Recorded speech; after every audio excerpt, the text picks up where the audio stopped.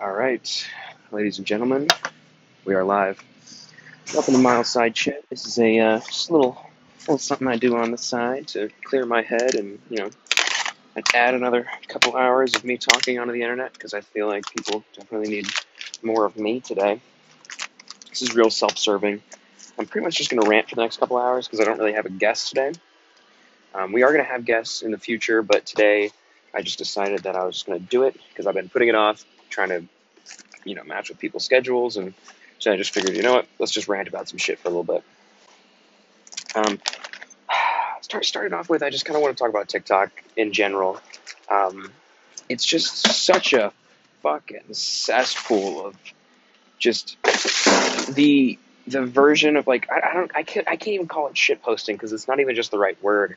Where I mean, I really do feel that when you have an app that's as popular as TikTok, it's inevitable that you just get the amount of garbage. Like it's the same thing with Instagram. How all those like shitty Viners and like Amanda Cerny and all those people went over to Instagram and YouTube and all this stuff. That it's just when you have a platform that large, you can't filter the garbage as well.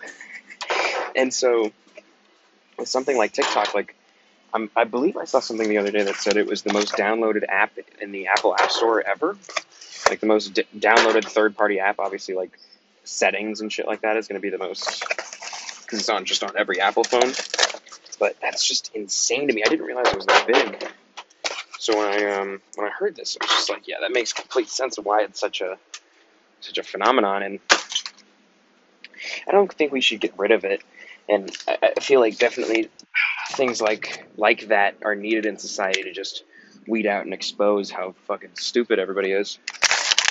But if you go on there, I mean, if you've ever been on TikTok, it's just so bizarre to me that people I have friends that will scroll on TikTok for hours at a time.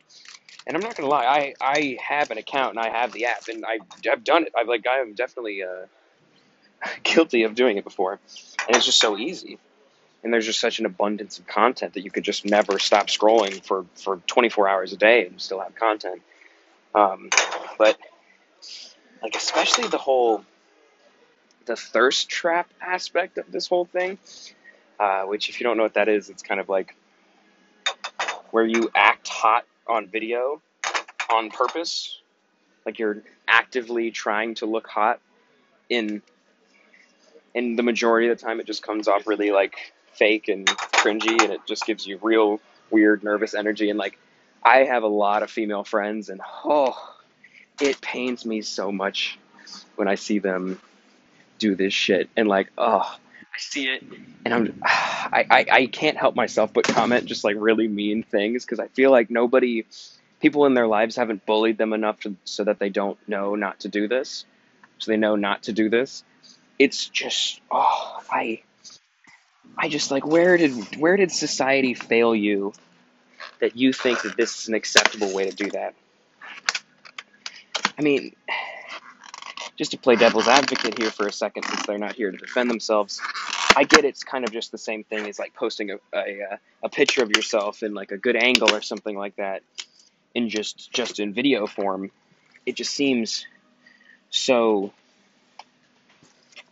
manufactured, and so like if you're hot, you're gonna be hot. Like there's no like, there are ways to look better on video, but when the entire video is just like you like gazing into the camera and like like I don't know, I've never like seen a TikTok of a thirst trap and been like, oh yeah, like I'm gonna hit her up in the comment section. Like that's never worked. Like is that like does that work? Does that work for like normal people or like normal TikTok users? Do they just see that and they're like, damn, let me hit her up? It's the strangest concept to me. Like in 20 years, we're gonna have like couples with babies, and they're gonna have to explain to their fucking kids. They're like, "Mommy, Daddy, how did you guys meet?" Well, son, your mother made this thirst trap TikTok of her twerking to the song "WAP" by Cardiff B, and I decided to hit her up in the DMs, and from there, we proceeded to have sex, and here you are. And it just seems like such a clusterfuck. It's such a perfect example of why Gen Z is doomed to begin with. It's just that the fucking things that we invest our time into. We're such an odd generation that I really haven't figured out yet what we want or what we're doing or why we're doing it. There's just so many different facets of what it means to be Gen Z, and I think the main thing I would say is just the level of cringe in our generation, and I don't exactly know when Gen Z ends in terms of like millennials ended what, like 1998, 96 or something like that. When does Gen Z end in terms of like, are the people being born now, are they Gen Z? Or are they Gen Alpha? Is it Gen Alpha the next one? Pretty sure Gen Alpha is the next one. But we have such a hodgepodge of like people my age that were born on the nose end of Gen Z, where they don't even like, they're more almost millennials, but most of the kids my age were their first phones were either iPhones, or we were the last kids to get flip phones first. And so it's such a weird contrast between the nose end and the tail end of my own generation, where you the separations between, I guess that's pretty much the same thing for most generations, where like I'm sure the nose end of millennials are nothing like the 1998 millennials.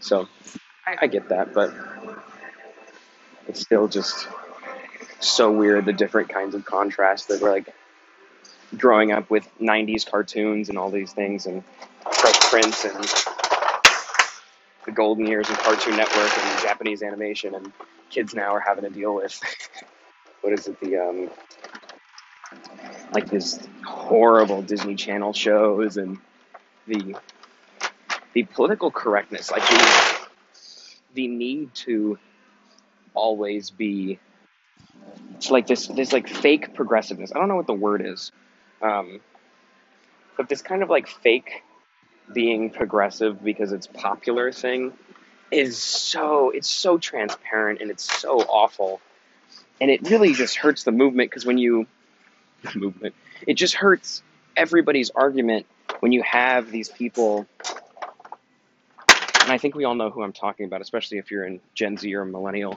those people that have like the pronouns in their bio, and like their Instagram story is just reposts of Sean King and Occupy Democrats. And I mean, to be fair, it's the same kind of like ignorance and not checking facts that those people cite on the right. And it's just the same for both sides. Like it's the same thing with, you get any group of people together, there will always be idiots. And sadly, there's just kids these days are so much more into politics than kids say like 20 years ago were. And now with everybody with internet access having their own platform, it gives such a stage to these just word vomit thoughts of these 13-year-olds with them they pronouns and BLM in their bio, and it's just like, that's not how you be an ally. That's not how this works. It's like, being an ally, like 95% of the time, just being a good person. Like just be a good person and go protest. Protesting is great. Just like having to broadcast that on a large scale and just being like, oh yeah, I'm an ally, like posting that on your story, and it's so transparent. And I've done it myself, and that's how I know. I'm speaking from a place of like first person experience on this topic, and it's just so fake. And maybe you come from a good place, and maybe you actually believe these things, and maybe these are actual things that you believe in. But when you stop doing it, like I guarantee you, if like Instagram and Twitter and like social media wasn't a thing, like I'd say a good fourth of Black Lives Matter and All Lives Matter, like the the broad spectrum of all political parties, like a fourth of them, I believe, would be wiped out. Because you wouldn't have the QAnon people, you wouldn't have the crazy fucking Facebook groups that are controlled by like Russian bots and like all this crazy shit we saw on Facebook. And then on the other end, you wouldn't have the craziness that comes from the left. And so it's such a weird contrast where, especially somebody like me who's grown up around both sides of people, where I was born in Kansas, and so I was around a lot of right wing people who are now Trump supporters, and they're not bad people. They just, I saw it to my own home where, like, not like when Bush was president. Kansas is kind of in a bubble where the cost of living is so low there that when the housing crisis hit, we weren't really affected in Kansas. Like, you didn't really see the effects, the broad spectrum effects of like the whole economy crashing and like all that shit. And so what they feel is that they didn't feel the effects of that for several years down the line. So they didn't start feeling the effects of the economy dying, Amazon, and all these things until Obama was the president. And so they see Obama and they see all this stuff happening, and I mean, I saw it in front of my own eyes, where it's just like the community was dying, like the economy in Kansas. Like, there's no opportunity out there anymore. It's so bad, and when you're starting to see the effects of just like over farming, and the agriculture there is terrible, and it's just all those things really started to hit during Bush, but they weren't felt by the community, which is quite convenient for the right until Obama was president. So they look at that and they're like, hey, we voted for you, and your whole thing was hope and all this. And so, I mean, the polar opposite of Obama is Donald Trump, and so it really only made sense where they truly don't even care about his politics. It's more an issue of like them just trying to pick whoever the polar opposite of the last person is. And if you look at the trends of the United States, I mean, Joe Rogan had a fantastic bit about this in one of his Netflix specials, where it's just like we go right, left, dumb, smart, and we've always done it where we went Clinton, then we went Bush, and then we like the different levels of stupidity that we try out after we get a smart one. And I think it's so funny that I don't know why. I didn't watch the Democratic National Convention this year. I don't usually. It's just such a toot your own horn pep rally type thing, and I don't watch the RNC either. But I saw a screenshot from it that they had Bill Clinton on there. Like, why the fuck is Bill Clinton still like being toted around in the Democratic Party? Like, if you've seen the 13th documentary on Netflix, you'll understand this, but the whole three strikes thing and the different things that he, just in the prison industrial complex alone, make me not like Bill Clinton. And then you get into this whole Jeffrey Epstein thing, and I don't know, like that Jeffrey Epstein thing happened way before the DNC, so I don't know why they're still toting him around. I think they, what was it? I mean, the right does it too. I can't even, there was something, it's in the double digits of how many, like, sexual assault allegations Trump has. And, again, trust me, I am Trump's, like, I am not even on the spectrum of liking Trump in any sort of sense. But definitely, I think that this term is thrown around a lot, where sexual assault, yeah. So something like, what was it, 98% of sexual assault allegations are true. And I don't know how they're getting that statistic. I haven't looked into this, and so this is just complete word vomit. I am uninformed in this, but I don't think that's taking into account, because generally when we hear this, like, for day-to-day, like, normal people who aren't in the public view, I think that's completely true. I wouldn't doubt that for a second. I think it's probably like a little bit lower, like maybe 95, just in case of like the ones that are actually like caught, you know what I'm saying? But I think that when you're somebody who's in the public eye, like Aziz Ansari is a great example, and I hate to compare him and Trump, but I'm not, but I'm giving an example where like his Me Too allegation was like, oh my God, like it was ridiculous. It was just a bad date. Like, it wasn't even anything, like, it was just a date, and then they had sex. And it, like, I don't, like, once it came out, like, I think the majority of, like, rational thinking people just were fine with it. They're like, oh, okay, that's not a Me Too. Like, when you go from things like Harvey Weinstein and Bill Cosby and these, like, people who actually committed rape and sexual assault, like, those people are monsters. They need to be put away. But then when you try to do things like Aziz Ansari, and that just, like, people point to that as a reason to illegitimize the movement. And I'm not saying those people are right, but you have to give counter arguments less, like, ammunition. And so when you do these big things like Aziz Ansari, or even some people point to Louis C.K., and I still think, I don't think he's in the Bill Cosby camp, because obviously they shouldn't.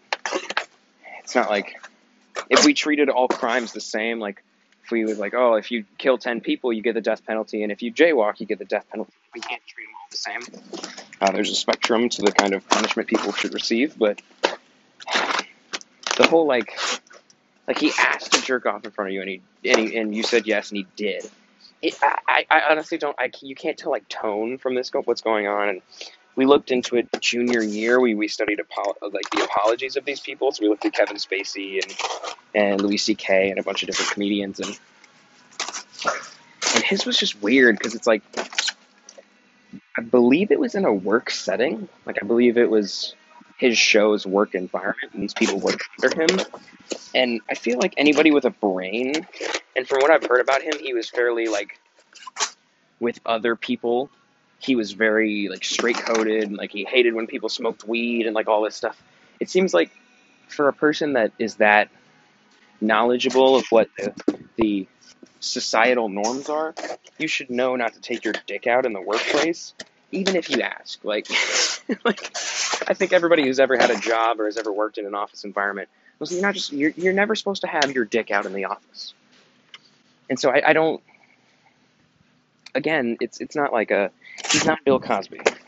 And so recently, I think he's been trying to get back into comedy. He's been doing comedy clubs, and people are acting like and obviously this is the vocal minority that suddenly has a platform and now gets to make these decisions. But they're saying that, like, him getting back to doing comedy is gonna, like, hurt women. And I mean, obviously I'm ignorant because I am not a woman, but I don't understand how that's gonna hurt women. I mean, he's not. I just don't understand how that thought process. But then again, like, really with the majority of the cancel culture in general, or what's it called? The cult of outrage. This just machine of people online that just want to be angry at something, and it's just really bad. Like, it's not good at all. Like, a great example is I'll cite two examples of just. I mean, you can almost pick any sort of cancel culture example, but the two I like to cite are Adam Driver's Variety article, I believe it was, and Joji / Filthy Frank. I'll start with Adam Driver, though. Adam Driver, I believe, he's a Marine. He was a Marine. He enlisted after 9/11, and so he had a interview with Variety, I believe, where he said that the reason he became a Marine is because after 9/11 he wanted to, like, protect his country, and he wanted to. I don't even think he said revenge or anything like that. He just said he felt like he needed to do his part. And I believe I'm elaborating and paraphrasing here, so don't take my word for it. You can go read the article. But people took that as Islamophobic, which is the craziest thing to me. Because one, Adam Driver is just the most, like, wholesome. Like, how can you hate Adam Driver? Like, that's when I knew everybody went too far. It's like when we tear down Adam Driver, it illegitimizes cancel culture immediately, because he's just, like, the nicest human being on planet Earth. But never mind, sorry. It's like trying to cancel Keanu Reeves. But yeah, it was just insanity that you could look at an article where he just says, yes, there was a terror attack against my country, so I enlisted to protect my country, and you equate that to Islamophobia. I don't understand that. It's just pure making something out as it's not. And I believe in the article he says that it wasn't about Islam, it was about protecting his country. And like I'm not even a huge proponent. Like, I don't even think we should be in Afghanistan. But it's completely ridiculous to say that. And it was insane. I truly don't understand how you can get from A to B. And when you do things like that, when we have actual people who do actually bad things, people will see that. People will see the tattle, like the, oh, Bill Cosby is over party, like, and they'll see that and they'll think they'll illegitimize it because we've cried wolf in a sense. Where when you cry wolf so many times and then the wolf actually attacks, nobody's going to believe you. I think everybody knows what's it, nursery rhyme? No. Everybody knows the tale. I don't know why I had to explain it, but you get what I'm saying. It's a perfect example of that idea coming true in real life. And then going to Joji, if you're not familiar, Joji is, I believe his name is George. I forget his last name. I almost said George Michael, but that's definitely not him. But Joji is a R&B slash, say, hip hop artist. Maybe a little bit of soul, maybe funk. I don't know. I don't know what category to put him in. He's a fantastic artist, but he kind of got his start on the internet as a character named Filthy Frank. And Filthy Frank's whole thing was he was George playing a character he was basically the worst part of the internet. So everything that you hate about the internet, Filthy Frank embodied every single aspect of that. And with that, you get some hilarious moments because in just that kind of like hatred and stupidity and ridiculousness and the memes and the facial expressions, you can get funny from it. And it's a hilarious character and like Pink Guy and things of that nature. And so you could see the comedic value in it. He stopped doing the character just because it kind of like took a mental toll on him to just be this horrible human being. But his viewers and the people around the internet, like around the first like 5 years in like 2009, 2010, like he was one of the biggest creators on the platform, and he still has a huge amount of subscribers.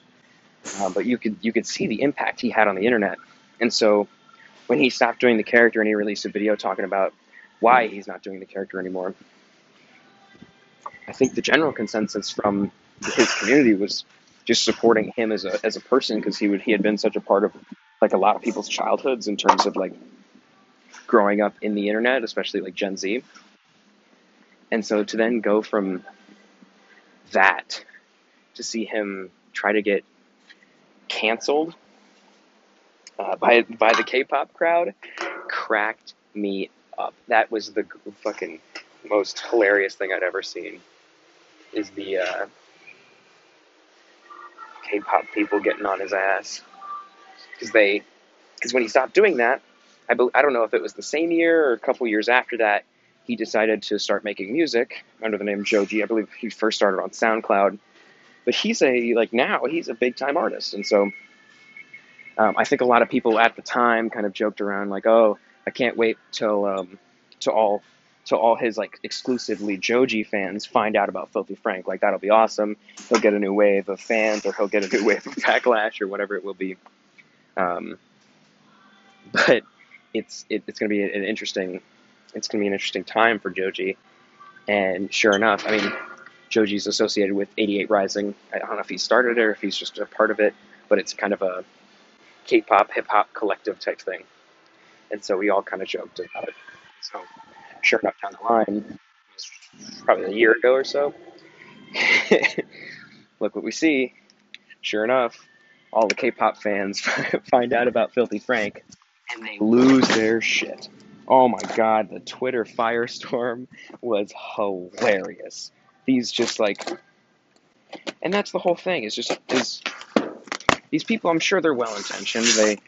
they see what's going on in the news, and they don't want to be they want to be the generation that doesn't stand up, and they're not silenced, and they don't bow down to racism, and they're not going to let this continue. But if you would just analyze the context of the situation, and the character, and what a character is, and the artistic value behind that, there's your entire argument and point just collapses. And I think that's part of the reason that they don't want to look into it. Most of the time, it's just because they this like cult of outrage. They have so much support behind them, just blindless support. And so the second you say like, "Oh, I'm going to cancel somebody. This person's racist," or I'm going to like it happens on both sides. But I'm just using the left as an example because I am a generally, I would say, on the leaning left most of the time. And so I'm more just involved with this community than I am with the right. But it's truly just sad. It's so sad just to see how ignorant these people are, and how ignorant like everyone seems to be at this stage. And I mean, of course, I'm not. This is not me trying to say that I'm perfect and I'm all knowing. I've definitely have my moments of ignorance every day, but it's troubling, and it makes me worry about what we're gonna do, and how fake this makes people, and how horrible social media is. And really, I stress this so much to my friends my age, and really to anybody who will listen, is just like, take a break from social media, take a break from the phone, take a break from this podcast. Just like go just social media blackout for a little bit. I do 3 months or so of the year where I just kind of delete Instagram, and I delete Snapchat, and I delete all these things. I could do a whole episode of talking just fuck Snapchat so much, but actually we'll do it at the end of this. I'm not sure how long this is going to be, but we'll keep going as long as I can.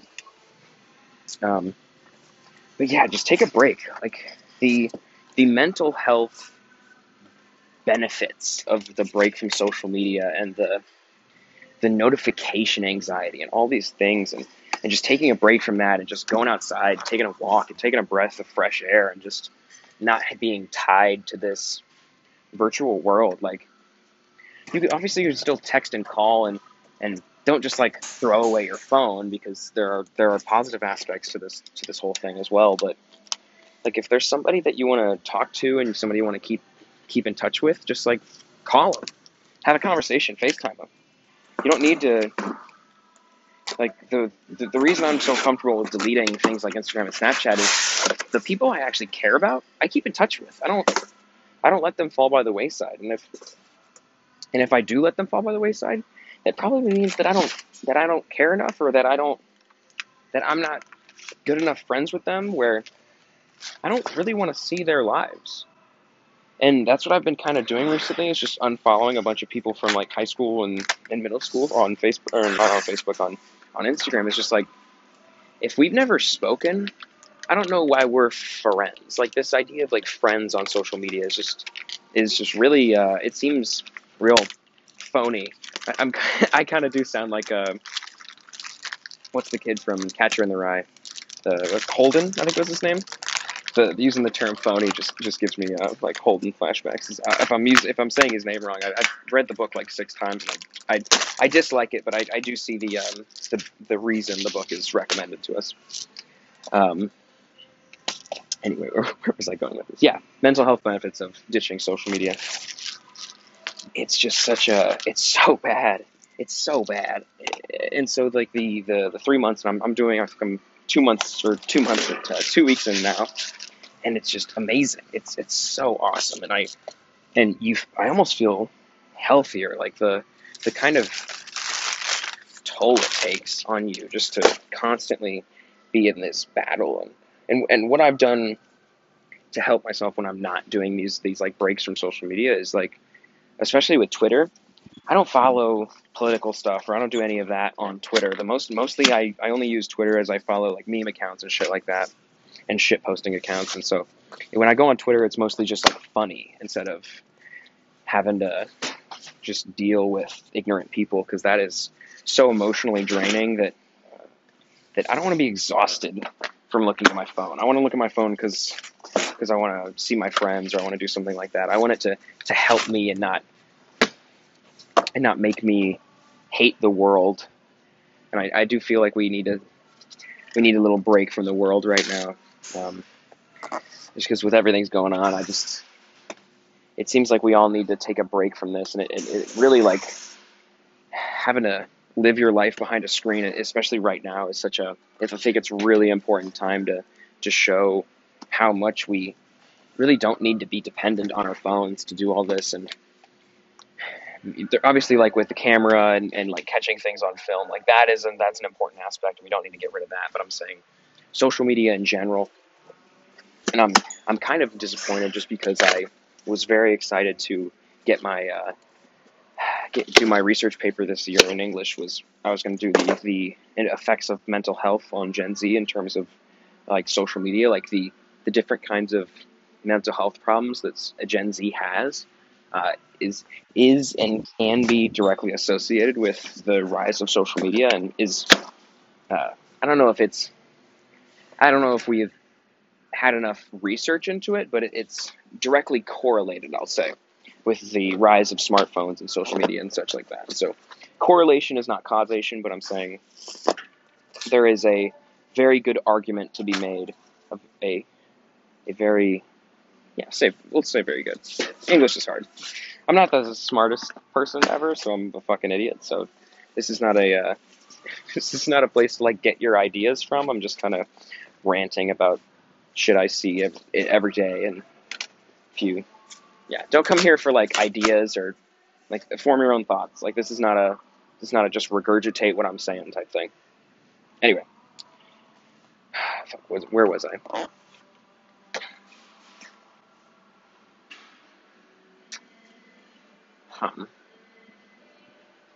Totally forgot where I'm at. Oh, here we are. I'm gonna get off the whole social media thing. I think everybody, once you get a little bit older, you realize how fucking garbage it is, and I never understood why my brother doesn't ever get on it. He's kind of an antisocial person in general, and so that's what I thought it was. But he was definitely ahead of his time and was way smarter than me, and getting off of all that before me. And really I've asked myself this every couple months, is like, I keep deleting it from my phone, but why don't I just delete it permanently? And my excuse for Instagram is I take a lot of videos and do a lot of stuff on social media, like this podcast. Where I don't really what do I call it, social media? Yeah, I do this, and I do, like, my YouTube channel where I talk about tech and stuff like that. And so it's kind of an outlet artistically in that way. It's like I can show off me taking photos, and I can kind of keep my family up to date with me and what's going on with me, especially with, like, family members I can't talk to all the time. It's good to be able to, like, post a photo of me doing something and things of that nature. And I guess that's what Facebook was ideally for, but Facebook is a whole other batch of really shitty lemonade that I can't even. I haven't been on Facebook in years. I created an account. I don't even think I ever had the app. It was just such a shitstorm of just absolute headaches that I just refused to take part in.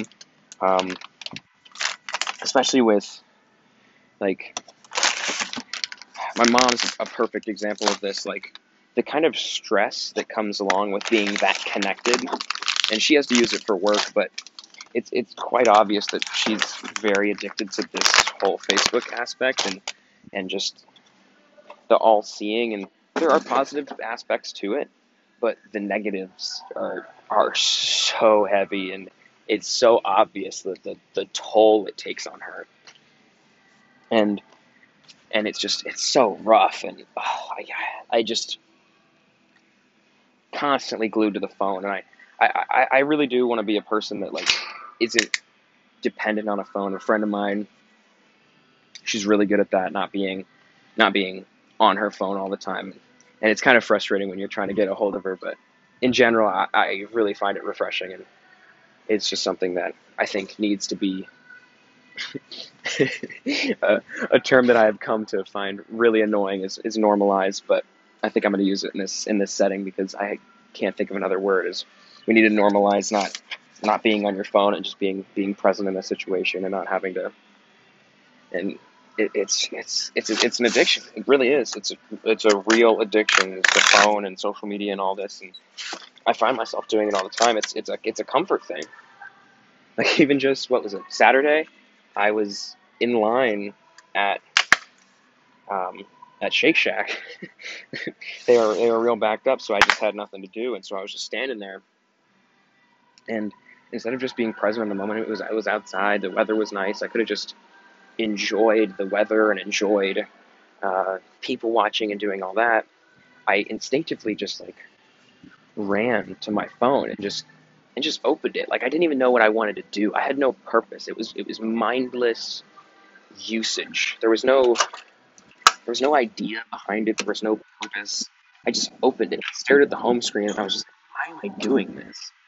Am I not comfortable enough being alone and just not even like alone? Like I was just in a group of people, but it was just like it's it's like second nature. Like as soon as you're not perfectly comfortable with a situation, you could just escape in a moment's notice and go on Twitter, and it's ridiculous. It's completely it's just ridiculous, and so I caught myself in that moment, and I'm just like, what am I doing? Just put it down, put it away, and I was just present in the situation. I just started looking around, and it's funny how much humor you can find in everyday things because holy shit, the people that were in line for Shake Shack, all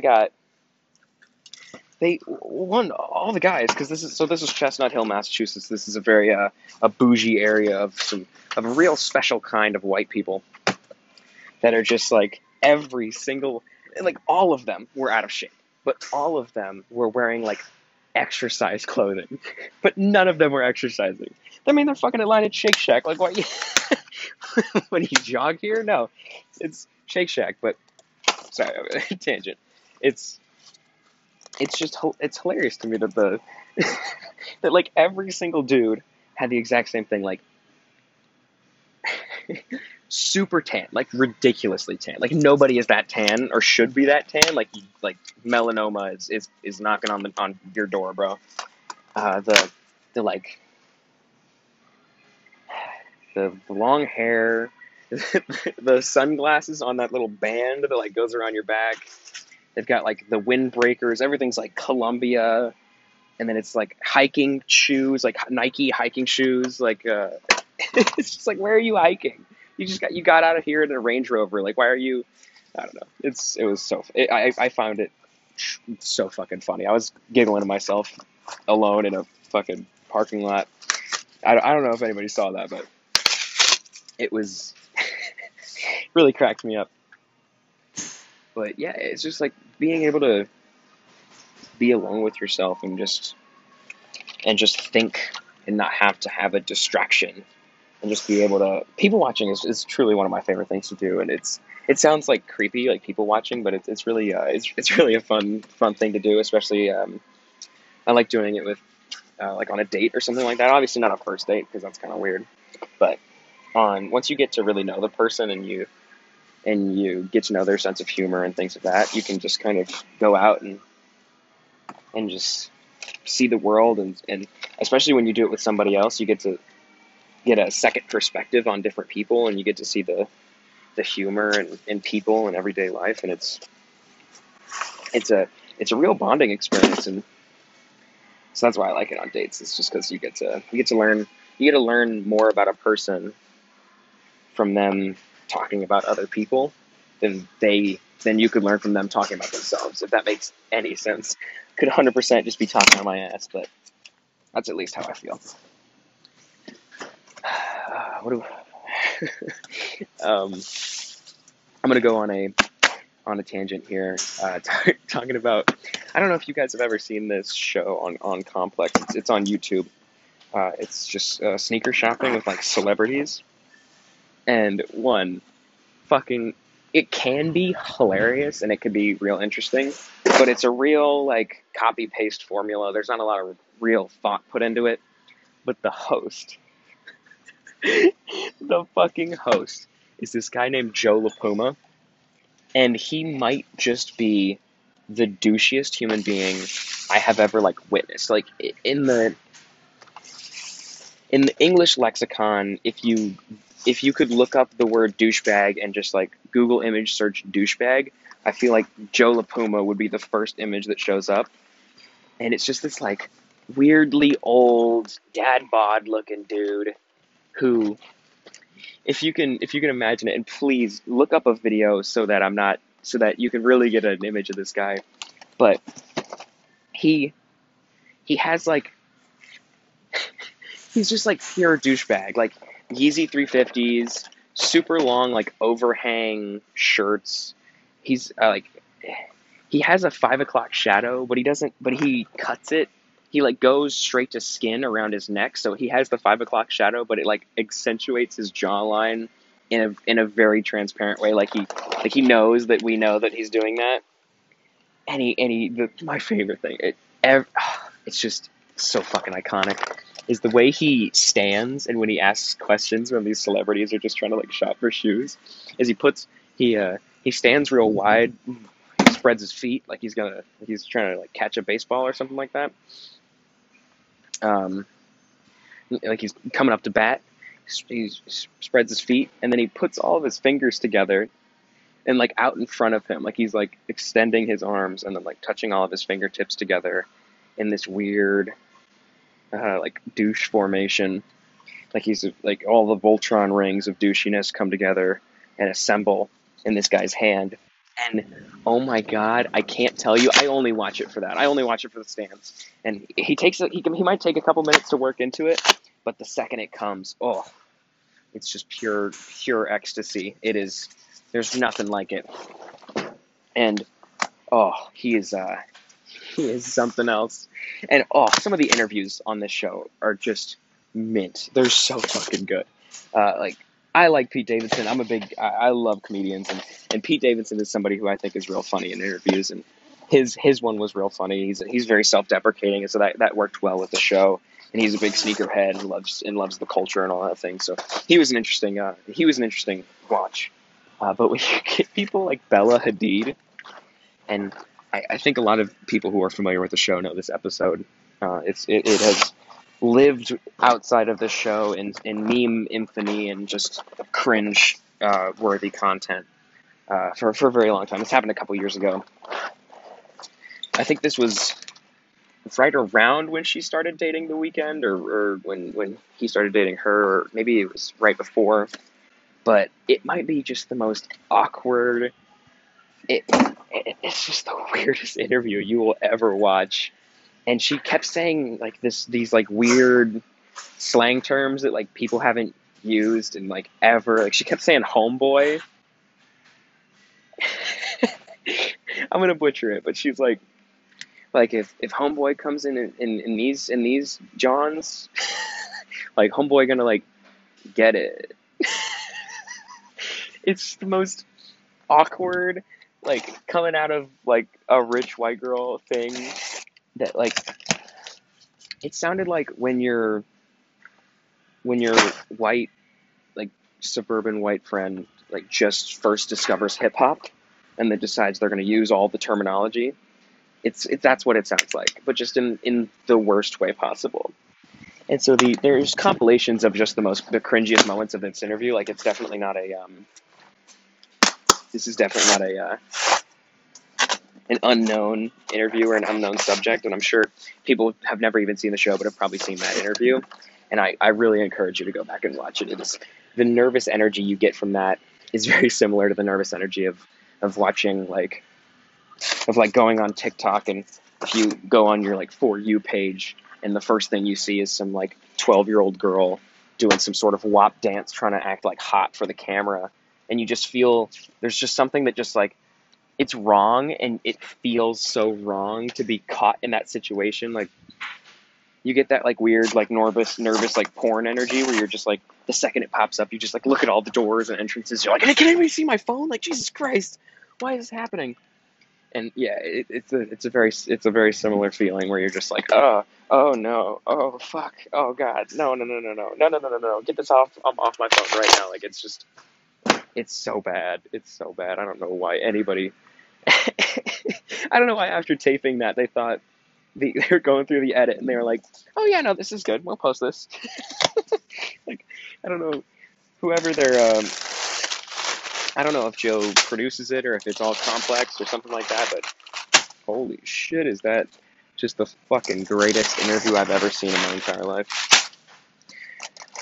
They do have good episodes. Like the Chris D'Elia one's pretty interesting, and the like I said, the Pete Davidson one's funny. But honestly, I kind of like most Pete Davidson interviews.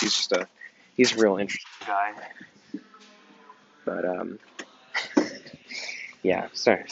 The Joe LaPuma tangent is what I'm going to call that segment of the podcast. Is every now and then we'll just check in on how Joe's doing. Make sure he's staying on his path. Can't have him deviating. We need our content. Can't let him put us out of business. That should be a whole segment of the show. Is just the Joe LaPuma pick of the day. Dude has an interesting shoe collection, but whew, he's rough to look at. He's not even just an ugly guy. He just gives off like weird uncle vibes. Or just like the uncle that just tries too hard. Like somebody, I showed him to my friend the other day, and he goes, "Oh yeah, that's Hassan Minaj." I'm like, no. I can't tell if that's racist or not, because I do get the idea. Like they're both, like, I don't even think Joe LaPuma's like Indian, because Hassan's Indian, and they both kind of have that like very manicured, very into like black culture type vibe, but they don't look anything alike. Yeah, I don't know. I'm not sure. Hassan's made a couple jokes about him on his show, Patriot Act. If you haven't seen it, it's on Netflix. It's definitely a good watch. It makes you hate everything about all facets of life. Like he kind of just like opens. It's very similar to the John Oliver show on HBO, if you've seen that, where he just kind of like shows why everything in life is horrible. And but unlike John Oliver, he kind of does some more Gen Z oriented content. Like it's not dumbed down, but it's more like, oh, he'll tackle like the video game industry or like Supreme and like fashion culture and stuff like that, where I don't know. I would, now that Patriot Act's off the air, it didn't get renewed for a third season, I think it was on, or maybe it was fourth.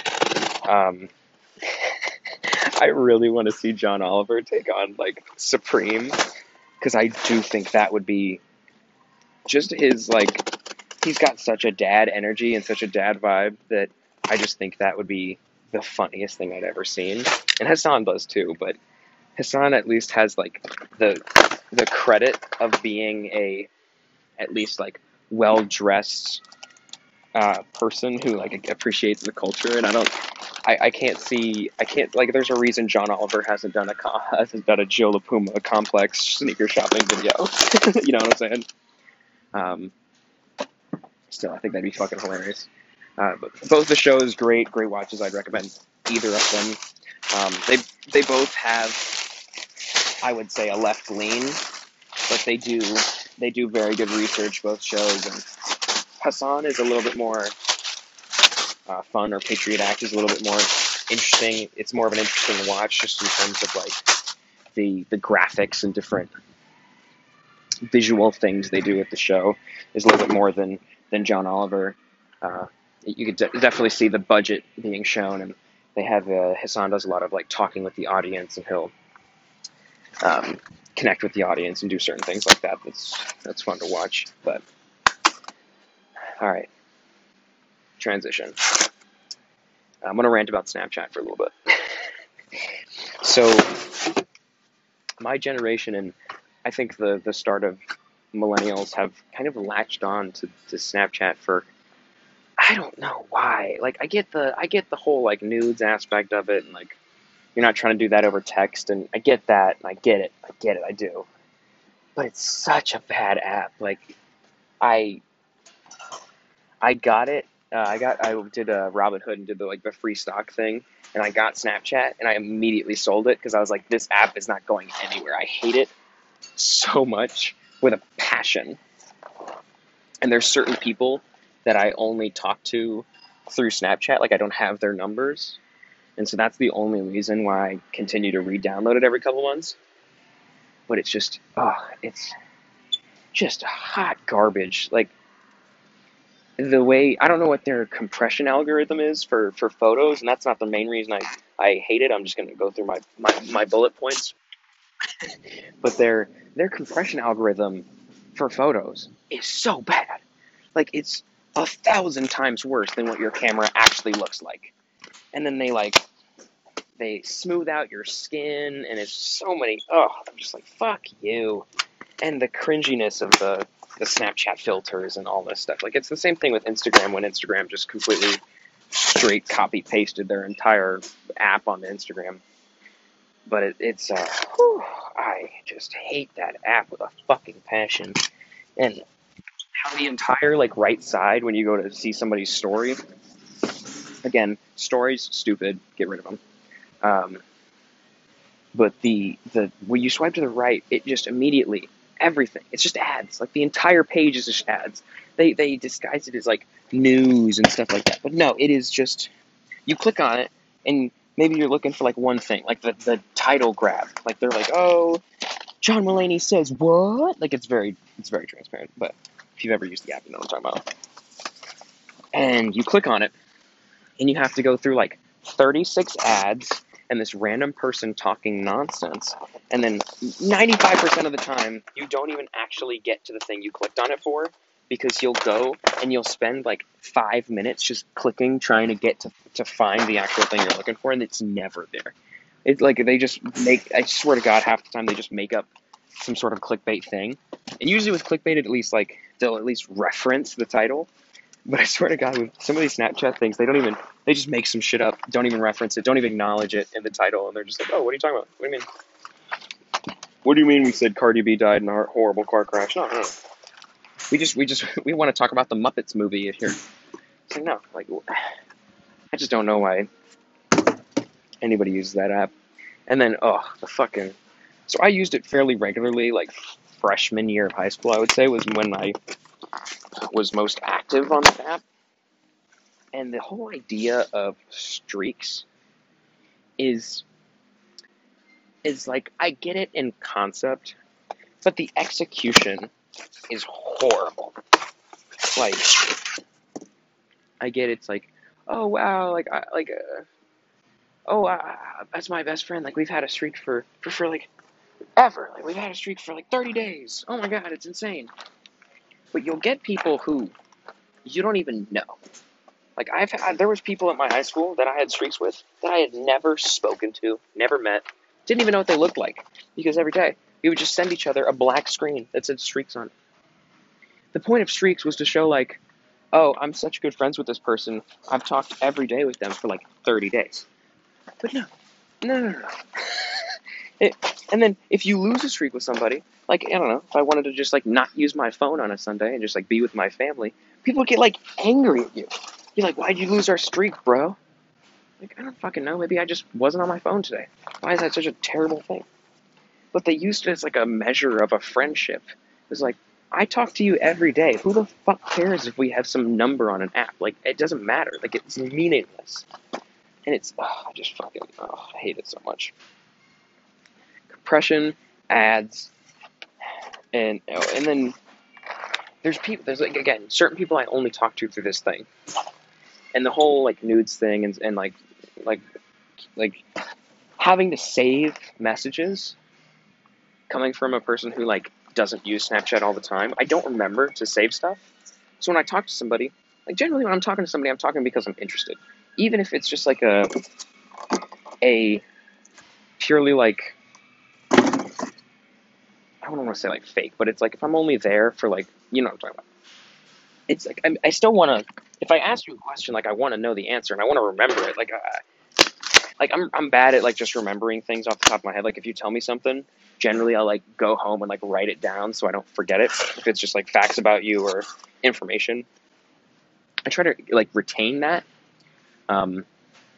Yeah, so I'm trying to keep that information. That's why I like text, because I can go back and like reference it and be like, oh, what was her brother's name again? Like, oh, it was that. Okay, cool. But on Snapchat, you have to like go through and tap every single message and save it. And it's fucking annoying as shit. And like, I'm just lazy, and that's why I don't like it. But it's like, can we just like not do this?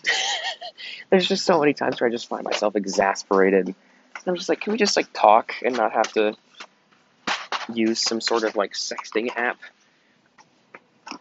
And then there's other apps that are worse than like Yubo and shit like that. That is just like the worst idea on planet Earth. Which is, if you're not familiar with Yubo, it's Tinder for children is what it is.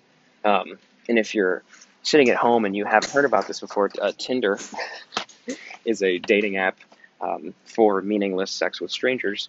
But Yubo is that, but for children, because children should be meeting strangers for meaningless sex. Yes, this is true. It's the exact same format.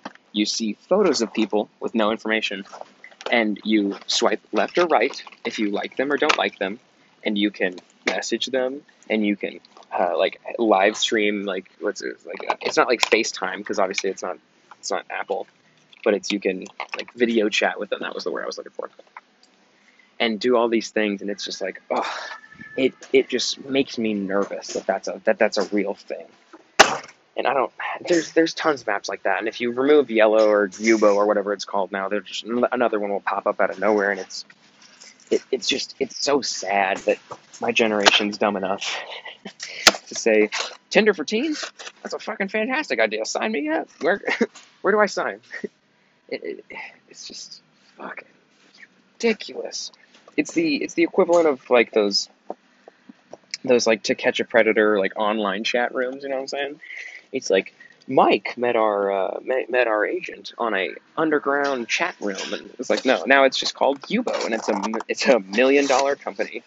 No, wait, what do they do? No, yeah, they raised when I was doing I did some research on this because I was going to make a video for YouTube for it about just me ranting like this, and they raised like $13 billion or something in like a Series B funding round.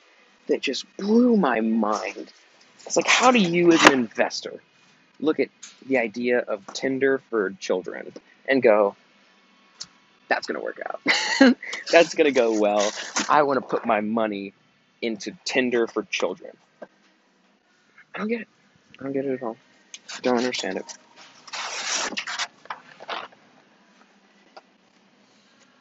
It's just, yeah. A lot of bad ideas, a lot of bad decisions going on. Something that, again, can't really control, but I can sure as hell complain about it. Again, this is kind of the mind equivalent of a shitpost. I'm just kind of the virtual equivalent of me just kind of talking to myself for a little bit. And that's what we're gonna do. This is kind of what this is when I don't have guests on, and I just kind of find something I want to rant about. I'm just gonna hop on here and say some uninformed, uneducated shit because I can. This is not a news media outlet. I'm not here to inform you. I'm just here to complain, and you're here to maybe listen, maybe check up, maybe you're randomly interested, or maybe I told you about it. You wanted to come find some dirt on me. If that's the case, hello. Hi, Grandma, and yeah, that's we covered some good stuff today. I think I'm gonna wrap it up here.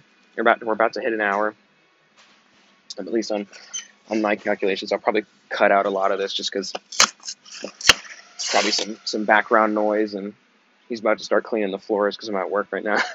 So as soon as he starts to clean the floors, it gets real noisy in here, so I can't really film or record. But hey, thanks everybody for tuning in. If you enjoyed, come back soon. Hopefully I'll be able to push another one out of these. I met a guy the other day named Jamie. I think I'm going to have him on the podcast pretty soon. I'm going to try to get my brother on. Both just really interesting people. Jamie I met on Call of Duty, and it's